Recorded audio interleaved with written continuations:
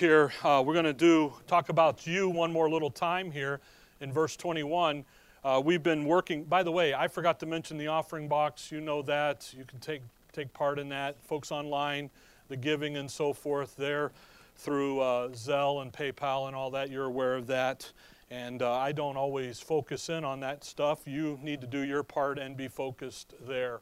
That's why that verse says, as a man has purposed in his heart. If you've purposed something, that means you're thinking about it and concentrating on it. So anyway, Ephesians 5, verse 21.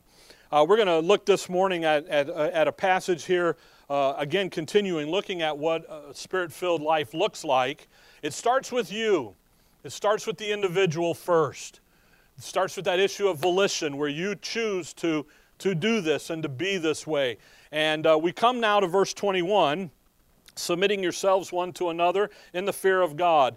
And you know what happens? That's probably the most unpopular verse in all of Scripture right there. You know, why? Because what does society tell us? Don't submit to anyone. Stand for your rights and rebel. It starts out bad and it gets worse. By the way, in the verse, the only good words are in the middle, one to another. Submitting yourselves, that's, in our culture, very bad words. And because, again, we're told to stand up for our rights, fight for your rights, children's rights, animal rights, women rights, Chevy rights, Ford rights. You know, everybody's got rights. And, you know, we were talking this weekend, you know, in school busing and transportation, school buses are a privilege, except for the special needs folks. The only thing that's mandated by law that a school district has to have is transportation for the special needs. You know that? But you know what happens when you get on the big bus? My rights to ride the bus. You don't have rights, dude. This is a privilege. This is a gift provided to you by the district. You know what? Because what are we told? Don't submit to anything. No one likes to submit to others. You know, what was that song back in the 60s? I am woman, hear me roar, roar, you know, oh, here it is. Why? Because that's what our culture has developed. Now you read a verse, you know what it says? Submit yourselves one to another in the fear of God. So this verse becomes very unpopular. Then you got in the end of that verse, the fear of God. Now wait a minute, what's all that about? Because in grace, you know, fear isn't supposed to be there. Fear shouldn't be a component of the believer's life, you know. We haven't given you the spirit of fear, but the power of a sound mind and so on. And you begin to look at that and you go, wait a second, why does Paul say that? Because he does say it. So there is something to look at that. So this verse is a verse that is going to be very critical to understand in our thinking as we move forward now and we begin to delve into our relationships. I had someone ask me this past week, you know, well, Rick, I'm not married. I don't have children. I'm this, I'm that. And I said, yeah, but it's okay because you still have relationships. She's a single lady. And I said, you know what, but you need to understand verses 18, 19, 20, and 21. Because you still do have a family. She's a daughter, so she has relationships. Because what we're going to learn about this third verse here, verse 21, is that it is the third component of what a Spirit-filled, a Spirit-controlled life of a believer is. It's a part of that. So the verse doesn't just, you know, show up out of nowhere. It's there for a reason. And it all starts again, back up at verse 18.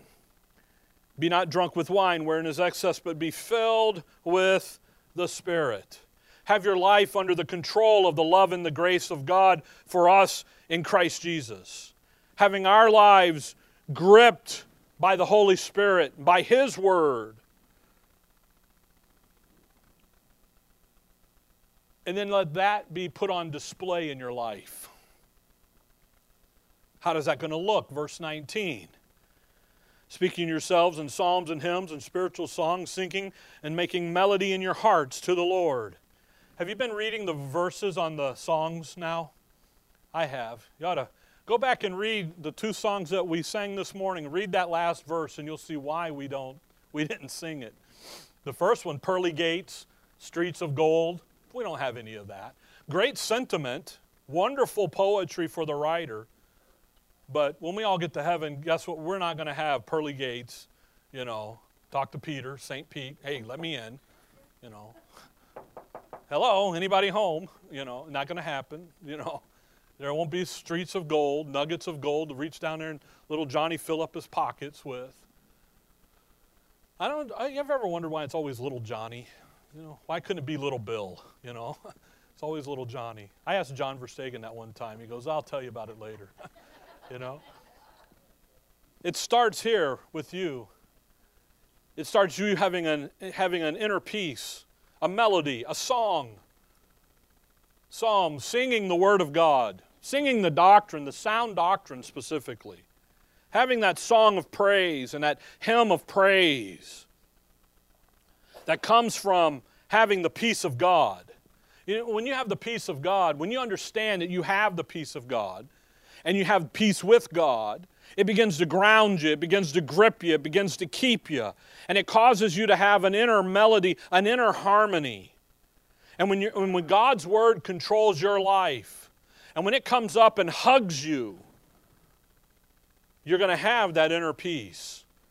You know why the heathen rage, Psalms 2 says? Because they have no inner peace. They have no inner harmony. When you look at people and they get so angry, you do it, so you know. It's come from unsettled inside of you. And man, when God's Word grips you, controls your heart, you have an inner peace and an inner harmony because that peace comes from the Word of God, working, controlling, living vibrantly in your life. And that leads us to verse 20, where he says, giving thanks always for all things unto God and the Father in the name of our Lord Jesus Christ. That leads us to a heart of thanksgiving, a heart of gratitude. For all things, not in all things, but what? For the circumstance. This past week we were up in Flagstaff. Thursday night, Friday morning, we wake up, we go out, there's 12 inches of snow on the ground. It was like, uh-oh, this isn't going to be good. So we get the snow blowers out and the shovels out, and we blow everything off, and we do it. And you know what? And I'm sitting there, and about the 3rd shovel, I'm going, I want to go home now. Where's the desert? This is a reason why I live in the dirt, in the heat. Well, because what happens? But rather, for the situation, what can we do? What are we to do? Not can do, but what are we to do? Give thanks. Motivation, grace motivation. Gratitude for all that he... Look over at Romans 8. Oh, man, studying Romans 8 first hour. Look at Romans 8. Hold on to Ephesians 5. Folks, when the Word of God grips you, the Spirit of God comes in and starts controlling your mind and your thinking and the way you perceive things. By the way, notice none of this is changing what you do. Rather, it's how you think about what you do. As a wife, in the role of a wife, ladies, how do you think about that role? Husbands, men, in the role of a husband, how do you think about this? Children, we're all children of someone. Children, obey your parents in the Lord. Honor thy father. Children, that's the little dudes. Honor, there's the adult children and what they're going to be doing. And when you think about, hey, you know what? Look at Romans 8:32. Look at what God did for you. He that spared not his own son, but delivered him up for us all, how shall he not with him also freely give us all things? Look at what he did for you. He spared not his own son. He caused him to go and become obedient unto death, the death of that cruel cross. Cursed is he that hangs. Look at what the Father did with his own son for you. And then he says, okay, you think that's wonderful? I'm going to freely give you all things. Come over to 1 Corinthians chapter 2. I know it's not on your list, but you'll get over it. Look at 1 Corinthians 2. Look at verse 9. But as it is written, eye hath not seen, nor ear heard, neither have entered into the heart of man the things which God hath prepared for them that love him. But God hath revealed them unto us. How? By His Spirit. When the Word of God grips you, when the Spirit grips your life, fills it up, now what are you consumed with? Oh, He freely gave us all things. All of the stuff that He's prepared for them that love Him. He says, here they are, and you got my Spirit, and now He's going to control your thinking, control your mindset. And you know what? The only way that you can say anything to that is thank you. Go back to Ephesians 5. That thankful heart, that heart of gratitude. And the only response that a heart that is controlled by that grip is thanksgiving. And then you come to verse 21, because this leads into submitting yourselves one to another in the fear of God. That leads us into serving one another, a servant's heart. You don't get a servant's heart, folks. You don't get to verse 21 until you have the inner tranquility and the grace motivation. Because that's what produces the servant's heart. The grip.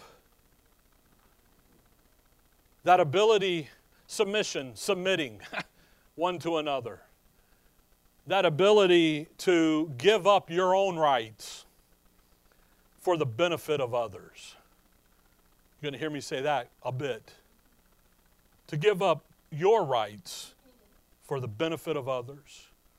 Well, they're my rights and it's my party and I'll cry if I want to. No, that is not a servant's heart. That's not submission in Scripture. This verse doesn't come out of nowhere.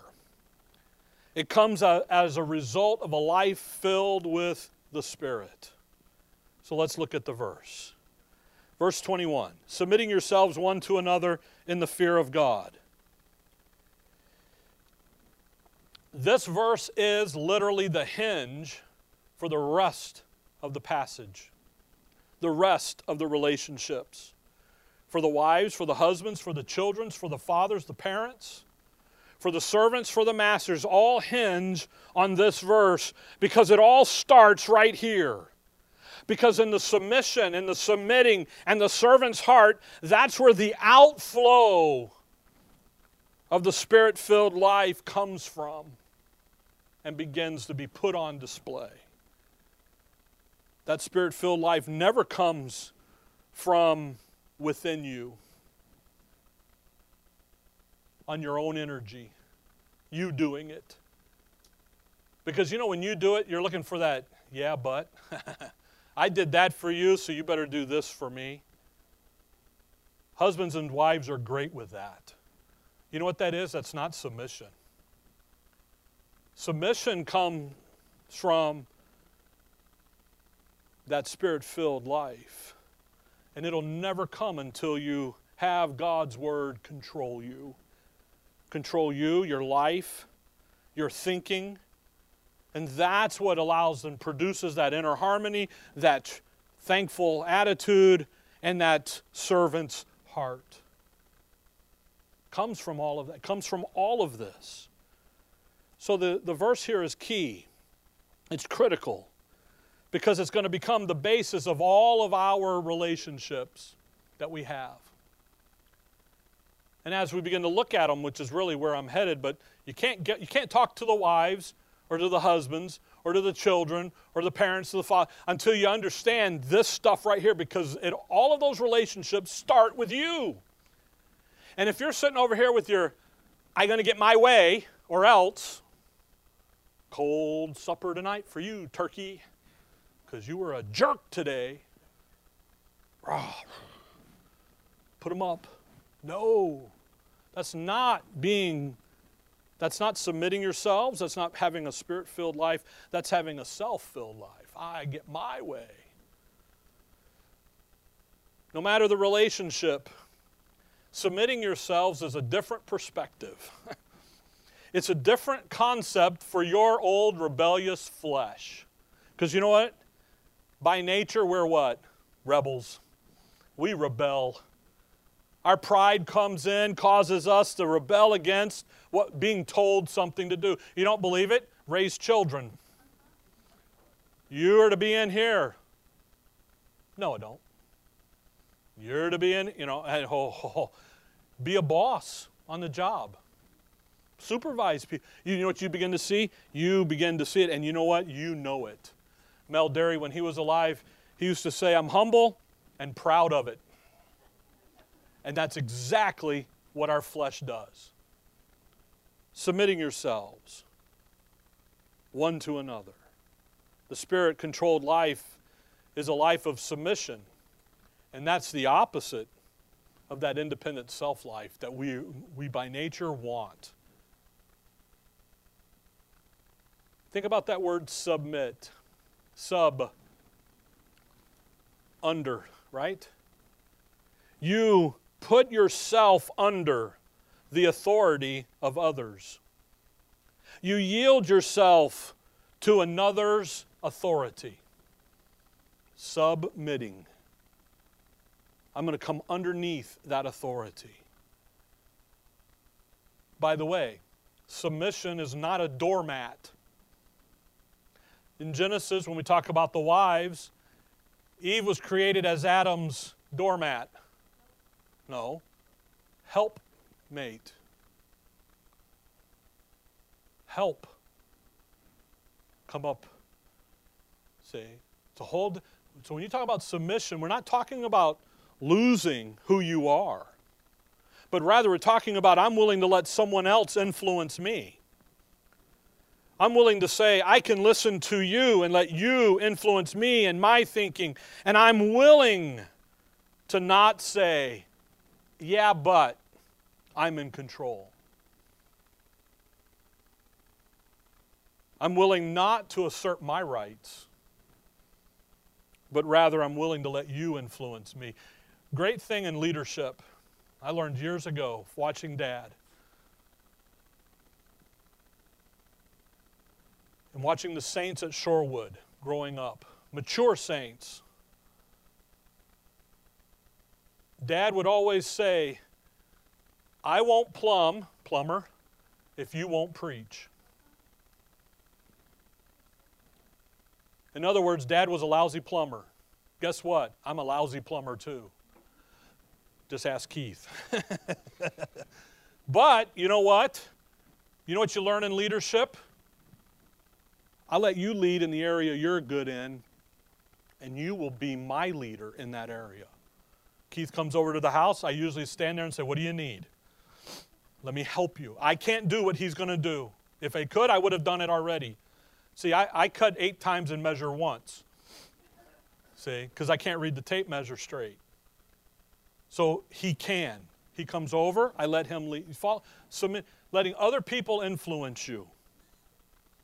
Look down at verse 24, 5:24. Therefore, as the church is subject unto Christ, so let the wives be to their own husbands and everything. You see that issue of being subject to Christ? We are submissive. We are subject. We're under the authority of the Lord Jesus Christ.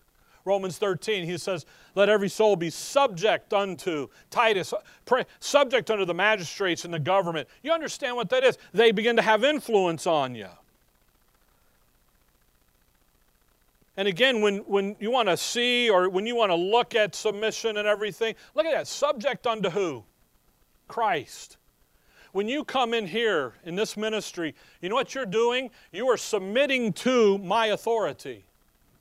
That's what 1 Thessalonians 5 is so, know those who labor over you in the ministry, okay? Now, what's different between me and you in Christ? Nothing. Right? You with me?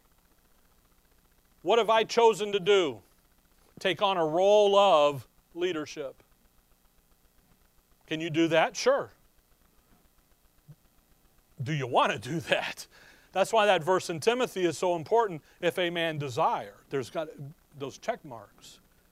You see, when you're dealing with submission, folks, you have to get over the thinking that submission is taking away personal value and significance as an individual. Rather, it has to do with the role that we are going to play now. Look at, you guys okay? Sleepy? Okay, Galatians. Let's move the pages then. Look at Galatians 3. Look at this. You see, there's a great misnomer out there that when I become a wife or I become a husband or when as a child and as a dad and as a work, that I lose who I am. Not at all. You've just chosen, you made a choice of your volition to get married. You made the choice to get married to that jerk.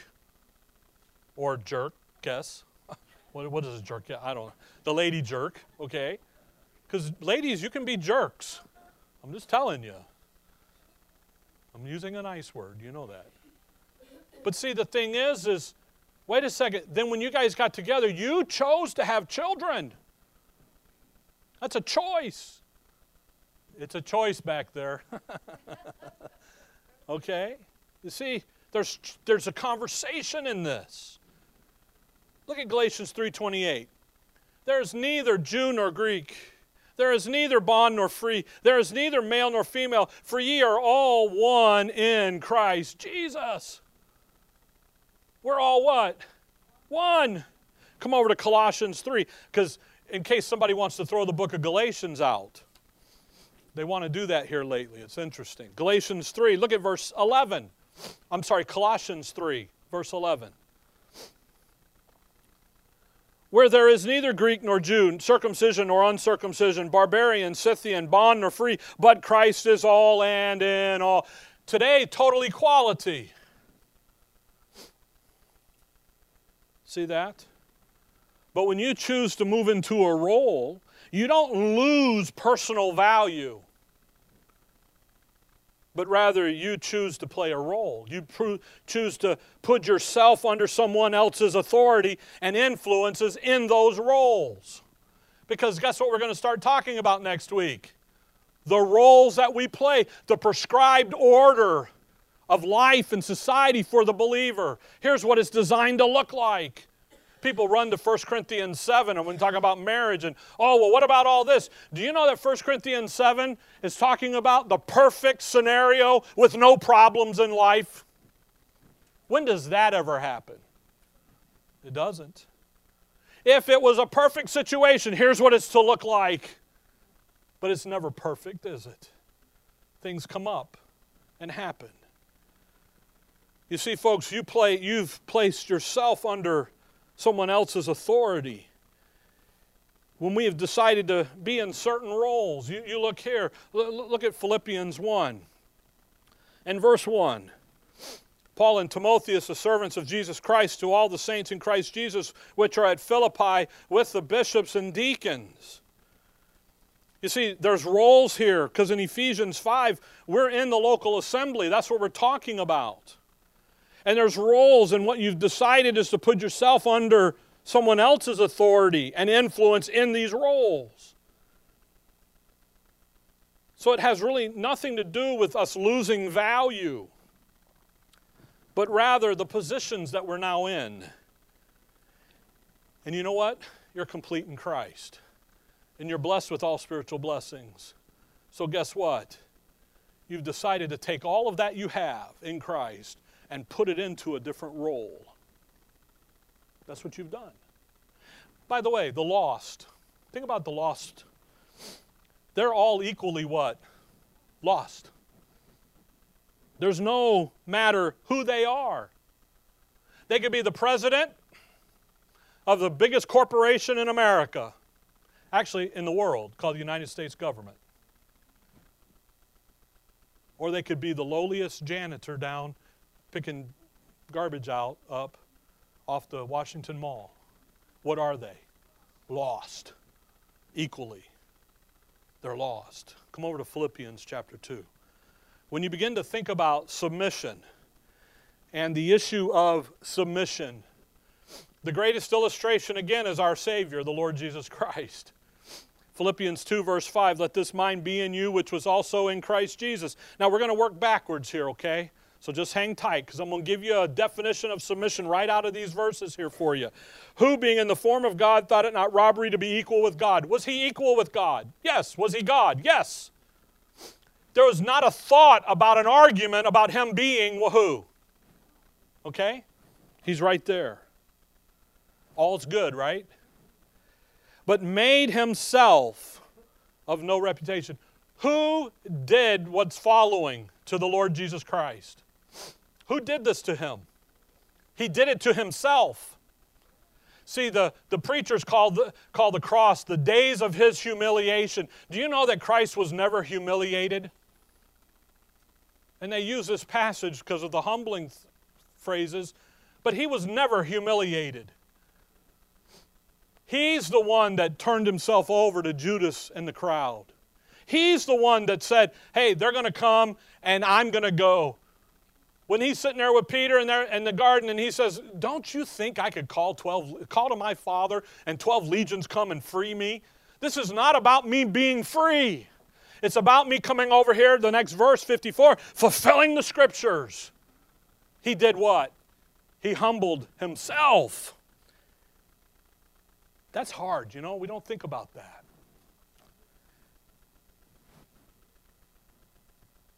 He made himself of no reputation. Verse 7. He took upon him the form of a servant and was made in the likeness of men. And being found and fashioned as a man, he what? Humbled himself. My point is this is an act of his will. No one made the Lord do this. No one made the Lord come in and say, you know what, I think I'm going to become obedient unto death, even the death of the cross. No one ever said, hey, you got to go do this. You know what it did though? The Father says, I got a plan. Here's the issue. Here's the plan. Here's your role if you'll accept it. And you know what the Lord did? He became what? Obedient. The obedience of faith to the word of the Father and to the will of the Father. And he says, hey, no problem.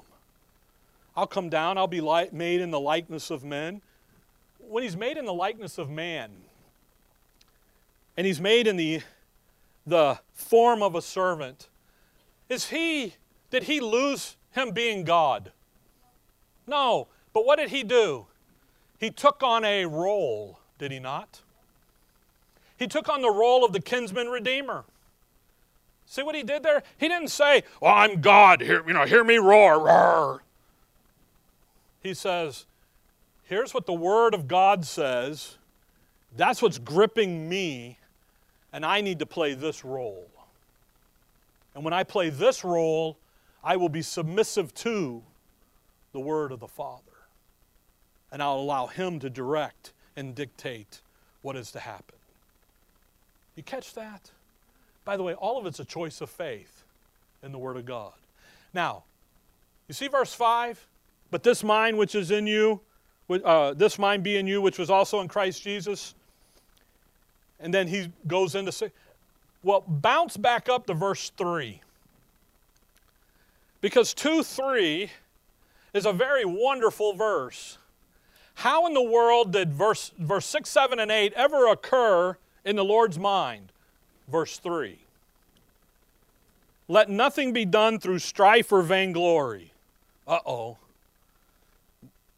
Folks, this verse can change the way you live your life. You know that? Strife and vainglory. I got to have it my way. Brr. How dare you tromp all over my rights? Strife, vainglory. Now watch 2:3b, the second part of that verse. But in lowliness of mind let each esteem other better than themselves. That is the best definition of submission there is. That beats the dictionary, is right there in 2:3b. Let others, but in lowliness of mind. Lowliness of mind, what have you done? You've humbled yourself, haven't you? You've went over and said, I'm not going to demand my rights. I'm going to allow him to lead or them to lead, and I'm going to allow them to influence me, and I'm going to allow them to be in charge. And I'm going to esteem them better than myself.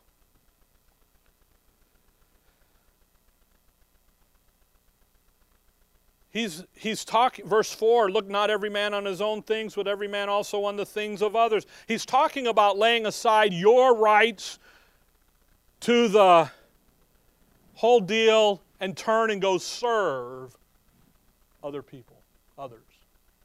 That's why he'll then say, let this mind be in you, which was also in Christ. What did he do? What did Christ do? What was his thinking? I got to go down there and die for a bunch of dirty, rotten sinners. Is that what he said? No. He said, oh, for the joy that was set before me. My Father's got a plan bigger. That's just a little thing I got to take care of so we can get over here to the big thing. You see, folks, how do you get to this esteeming others better than yourselves? How do you get to this thing about, you know what, when I look at you, when I get a phone call from any of you, I don't cringe. I go, wow, look at that. They called. Woohoo, they need me. Hey, how you doing? Well, I got this problem. And I go, oh, okay, yeah, great. Yeah, I don't do that. I'm just kidding. No, how do you get to that point where you say, hey, wow, I'm glad you called. Glad you emailed. Glad you reached out. Let me help you where I can. Well, it comes from having your thinking controlled by God's Word. Come back to Ephesians 5. It comes from esteeming others better than yourself. It comes from having your thinking, a lowliness of mind thinking, controlled by God's Word, producing the heart of gratitude, producing the inner harmony, producing the servant's heart. How can I serve you? You know, Paul over there, that great definition of love, that I would be spend me. Spend me till I'm broke, and then spend me some more. Man, and then I know in 2 Corinthians 11, he kind of moans about the care of the churches daily, but it isn't a moan of regret. It's a moan of, this is what we're doing. In verse 21, submitting, how do we get here? It has to do with you allowing God's Word to influence you, and then allowing others to come up and to influence you. And you using your rights and your liberties to allow that to happen. To esteem other better than yourself. To look over. You know, that's why Paul would say, speak evil of no man. How you doing with that? Right now it's pretty brutal out there. And I don't care what group you listen to or look at, they're all speaking evil of everybody. Paul says, don't do that. How you do with that? How do you not speak evil? You have your mind controlled by somebody far superior than what the mess is you're in. And you allow that to influence you. Then the verse says, submitting yourselves one to another in the fear of God. And this is the uh-oh.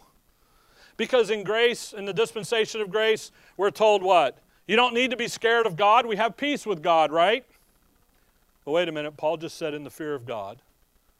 By the way, this doesn't mean a deep reverence or reverential treatment. Come over to Hebrews 12. You know what it means? Fear of God. That's what it means. It means just what you think it means. Hebrews 12. Here, look at verse 28. Hebrews 12:28. That deep reverence or reverential trust or all that stuff, Hebrews 12:28 kicks it right in the teeth. Wherefore, we receiving a kingdom which cannot be moved, let us have grace, whereby we may serve God acceptably with reverence and what? Godly fear. Those are two different things. So reverential trust and all that isn't fear. 2 Timothy 1 over there, he says we're not to have a spirit of what? Fear. That's a bad fear, by the way. Colossians 2, verse number 18, I think it is. I'm going to look real quick. That's not it. Oh, yeah, it is. There it is. 2:18, let no man beguile you of your reward in voluntary humility. That's a bad humility. You see, folks, you can have, come over to 2 Corinthians 7. You can have bad fear. 2 Corinthians 7. You can have good fear. You can have godly fear. Man, let's have godly fear. So then what's Paul talking about here? Let's look into this, okay? 2 Corinthians 7, we'll jump in here, verse 8. 2 Corinthians 7:8. For though I made you sorry with a letter, I do not repent, which I did, though I did repent, for I perceived that the same epistle hath made you sorry, though it were but for a season. That is a tremendous verse that says that the epistles of Paul that you have in your scripture are designed to work in you. Even though he is not presently here, what do we read? We read his epistles, the sound doctrine, the ones that are scripture. And you know what they're designed to do? They're designed to work in you. Now watch them work. Now I rejoice, not that ye were made sorry, but that ye sorrowed to repentance. For ye were made sorry after a godly manner, that ye might receive damnation by us in nothing. Notice, godly fear has a source. Now watch that verse carefully. Sorrow to what? Repentance. Sorrow and repentance are not the same thing. Sorry. Sorrow works to produce repentance. By the way, what is repentance? Remind you real quick. A change of mind, change of thinking. The Corinthians were misbehaving in their behavior. Paul writes them a letter, scathing letter to them. Tells them how to deal with that guy in 1 Corinthians chapter 5. They were to kick him out. They wouldn't do it. We're more holy than that. We're going to accept the brother under grace. Paul said, no, I told you to kick him out. Get rid of him. Little leaven, leaven at the whole lump. You got to cut that cancer out. Well, finally they did. They wouldn't let him back in. And Paul's like, he's done what's needed. He's repented, changed his mind, got the sound doctrine in him. He's grown up, and you need to forgive. Look over there. You're looking at me like I'm nutter in a nutball. Look at chapter 2. 2 Corinthians 2. Folks, you think this stuff is just kind of filling up the pages. God doesn't fill up pages. If he wants to, John, at the end of John said he could have filled the whole world up with a book about things. He didn't do that. He's here to teach you something. Look at 2 Corinthians 2. Look at verse 1. But I determined this with myself, that I would not come again to you in heaviness, but I made you sorrow. For who is he then that maketh me glad, but the same which made sorrow by me? And I wrote this same unto you, lest when I come I should have sorrow. See that issue about sorrow? He doesn't want to come down there with a heaviness where he's got to bend him over his knee like a dad with the child, disobedient child. Verse 6, sufficient to such a man is this punishment which was inflicted on many. Notice the past tense, that's 1 Corinthians 5.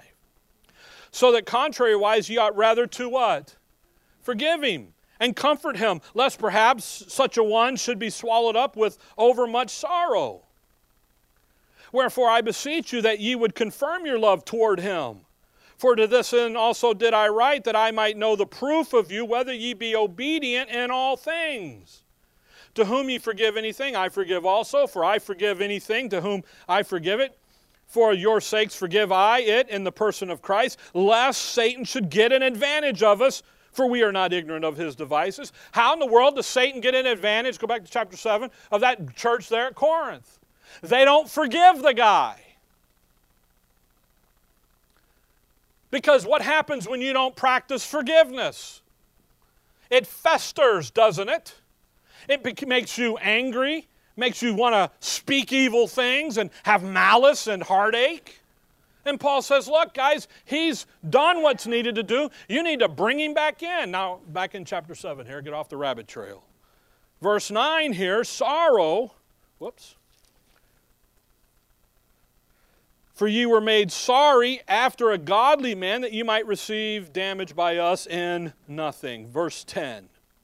For godly sorrow worketh repentance to salvation, not to be repented of, but the sorrow of the world worketh death. You see, godly sorrow is working a change of your mind about what's going on. The salvation here isn't your justification. It's the issues of your walk.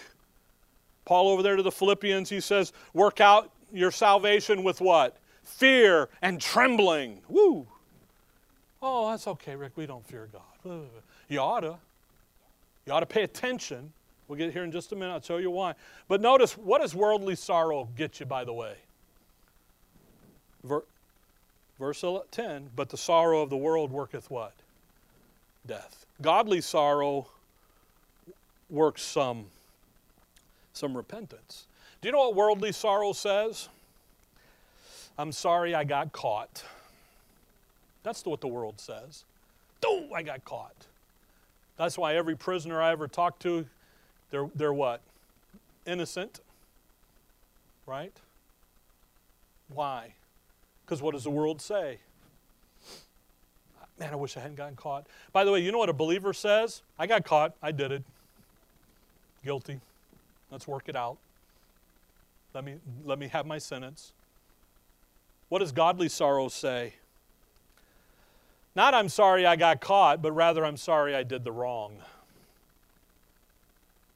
Verse 11, for behold, this selfsame thing that ye sorrowed after a godly sort with carefulness, it wrought in you, yea, what? Clearing of yourself, yea, what indignation, yea, what? Isn't that interesting? Fear. What is a godly sorrow? Fear, the fear of God has a source. Godly fear has a source. It comes from sorrow. That's godly sorrow. That's work in repentance. You've been there when you've messed up. Come back to Isaiah 66. You've been messed up going, man, you know what? Every time you sin, if you just think that sin's what hung Christ on Calvary, what's going to happen to you? You're not going to say, oh, I wish I hadn't got caught. You're going to say, man, I wish I had not done the wrong. And that's going to produce a fear in you, a godly fear. Now watch Isaiah 66 in verse 2. Because here's what it's all about. Isaiah 66 verse 2. For all those things hath mine hand made. Now, by the way, we're in the kingdom. So this is Jehovah, king, sitting here speaking to the nation of Israel, i.e. the little flock, as they're in their positions, as they're going out doing Matthew 28. All that's done. We're in the new heaven, the new earth. They're coming and so forth. And he's speaking in the kingdom. And he says, for all those things have my hand made, and all those things have been, saith the Lord. But to this man will I look, even to him that is poor and of a contrite spirit.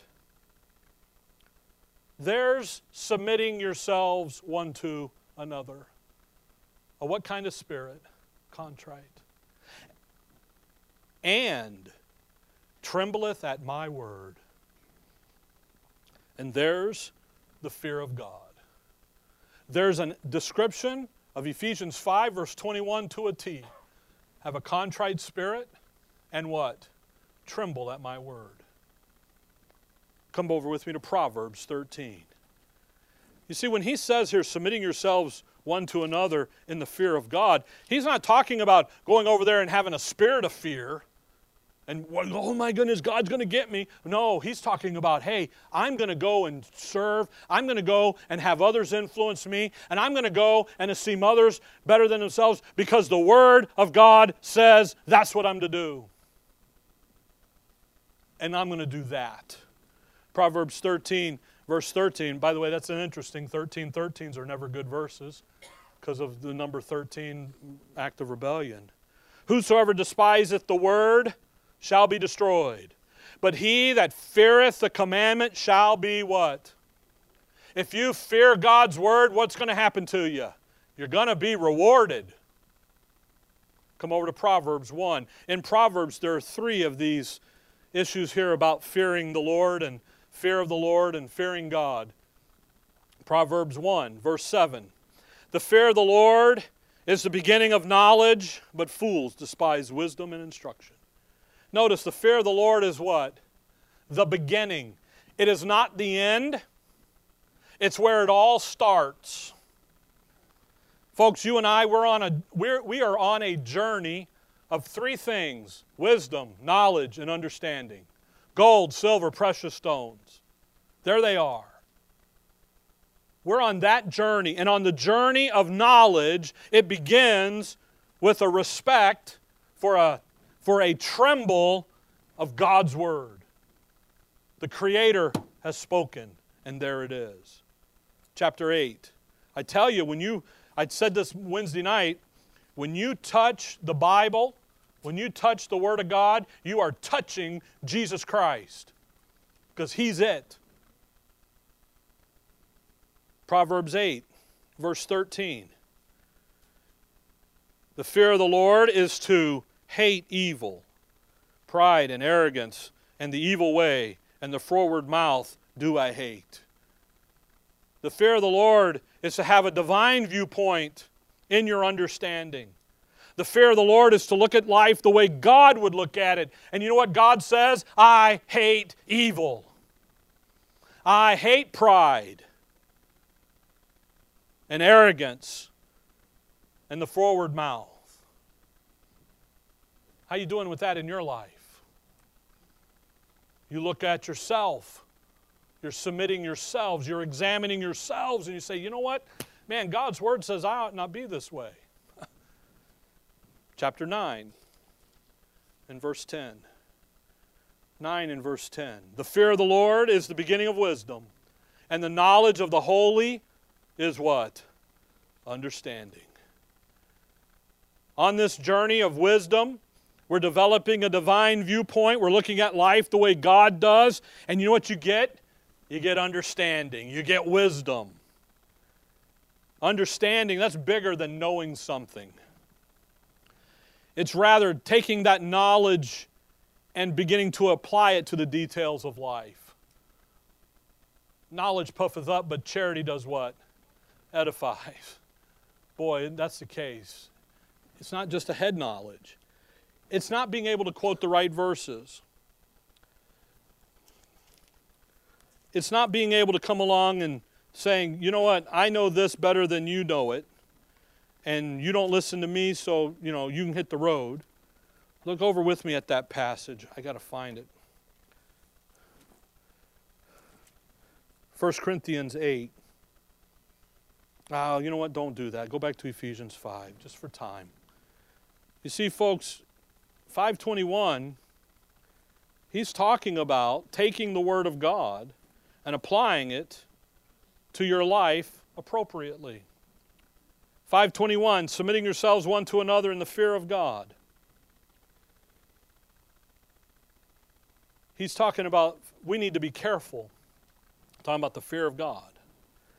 We need to be careful to do what's right and to stand in God's Word and let God's Word be what controls our life. And when we do that, guess what we're going to have? We're going to have this thing about submission that isn't, oh my goodness, he's just going to tell me what to do again. Would he just be quiet? Leave me alone. But that isn't submission. Rather, it's coming along and saying, you know what? I'm going to work out in my life. I'm going to work in my scenario, my situation. And I'm going to just do what His Word says to do. And I want to be careful not to misapply His Word to the details of my life. I want to take it and come over here and let's just do what He said for us to do. So He says, wives, submit yourselves. Husbands, love your wives. Children, obey. Fathers, beat and discipline. No, I'm just not beat. Fathers, parents, servants. He's in those roles, what can I do? I can come, I can take the Word of God, and I can apply it in that area that I'm in. I know He doesn't list grandparents, but grandparents are in there. Because that's a relationship we have. So you take and you apply. I know He doesn't say single people, but He's already told you that as far as marriage, to be as He was, which was single. Don't get married. Because when that happens, things happen. Okay? Little dudes happen. Trouble happens. iPhones happen. Oh, did I say that out loud? That's what Linda gets me. We're watching TV, and I'm like, would you get off that phone? You know, right? Okay? See, folks, a Spirit-filled life, you know what a Spirit-filled life's going to say? My heart's goal, my focus of my life is to obey Him and His Word. I'll put my life under the control of God's Word, rightly divided, because that's where the Spirit grips my life. And that'll cause me to say that I'm going to walk in obedience of faith to what God's Word says in the details of life. I'm going to have that inner peace and that harmony from knowing that I'm right where God put me.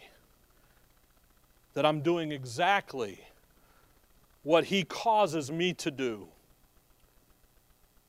I am who I am in Christ, in the circumstances, in all things, for all things. And that in those circumstances I can display His life. Could you imagine that? You're in a dead doggone argument, and it dawns on you, you know what? Christ wouldn't argue, He would do this. And right in that moment, the light and the life of Christ shines in that argument from you. Because you've decided to speak evil of no man. You've decided that, you know what, I don't have to be right here. You've also, by the way, decided you don't have to go to every fight. That's been a great liberator for me, is not to have to fight everything that comes down the pike. A Spirit-filled life would say, I'm going to go out and serve others, esteem others better than myself. I'm going to do all of this in the fear of God. That attitude that God's Word means what it says, and I'm going to go do that. Folks, that's a Spirit-filled life. So when we come to the rest of this passage, if you come to it with that attitude of the Spirit-filled life, you know what happens? Being a wife is the most wonderful thing you can be. Being a husband is the most wonderful thing you could ever think of. It's the happiest halls of human happiness, marriage is. As children, you can live and grow, and you can say, you know what, man, I can do this. But I tell you what, though, if you don't come to it with a Spirit-filled attitude, a Spirit-filled life, Spirit-filled thinking, those roles are going to stink. And they're going to be trouble. And there's going to be a constant struggle. Because the prescribed order in the believer's life, by the way, you notice we didn't talk about headship. We'll get there. We didn't talk about all those boogaboo words out there that float around. Say, the prescribed order for the believer's life only happens when the Spirit is in control. And the Word of God is in control. So next week we'll talk about the wives, the ladies, the wives. Because that's the first order. There's a reason, by the way, they're listed first.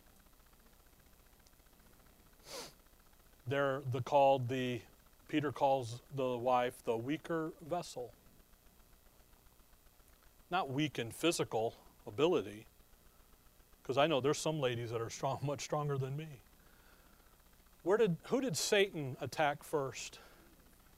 He went to Eve. And there's a reason why. Spiritually, there's a reason why. There's a reason why he'll tell Timothy, Eve was deceived, but you're still in the transgression, dude, because you didn't do your role as husband. See? We'll get into all of that. But it all happens because of a Spirit-filled life. And you know what happens? Yeah, you're going to have fights. You know why? Because we're people. We're human. The flesh, exactly. But man, it's like, oh, wait a minute. I'm in the middle of a knockdown dragon. I said something this morning to Linda I should not have said. And I came over here and I'm like, man, I should not have said that. I should have said what I said, but just not in that manner. Okay? It wasn't what I said, but it was how I said it. I finished doing what I did. I just went over and I grabbed her and I said, I'm sorry. I should never have said that to you. Like that. But don't ever do it again. No. No, I didn't do that, or I would be limping, okay? But no, you sit there and you go, hang on, wait a minute. In marriage counseling, I like to use we have a timeout table, a place, neutral ground, Switzerland, where you can then go in and work out the deal and thing, and then when we leave, we're done, never to be brought up again. It's over. But only that comes from having the Spirit-controlled life. Having the Word of God be what is the issue. Okay? All right, let's pray. Dear Heavenly Father, we thank you for the morning, Lord. We thank you for your Word. And above all, Lord, we thank you for who we are in your Son. And we thank you for everything that you've given to us in him. In your name we pray. Amen. All right, we're going to stand and be dismissed.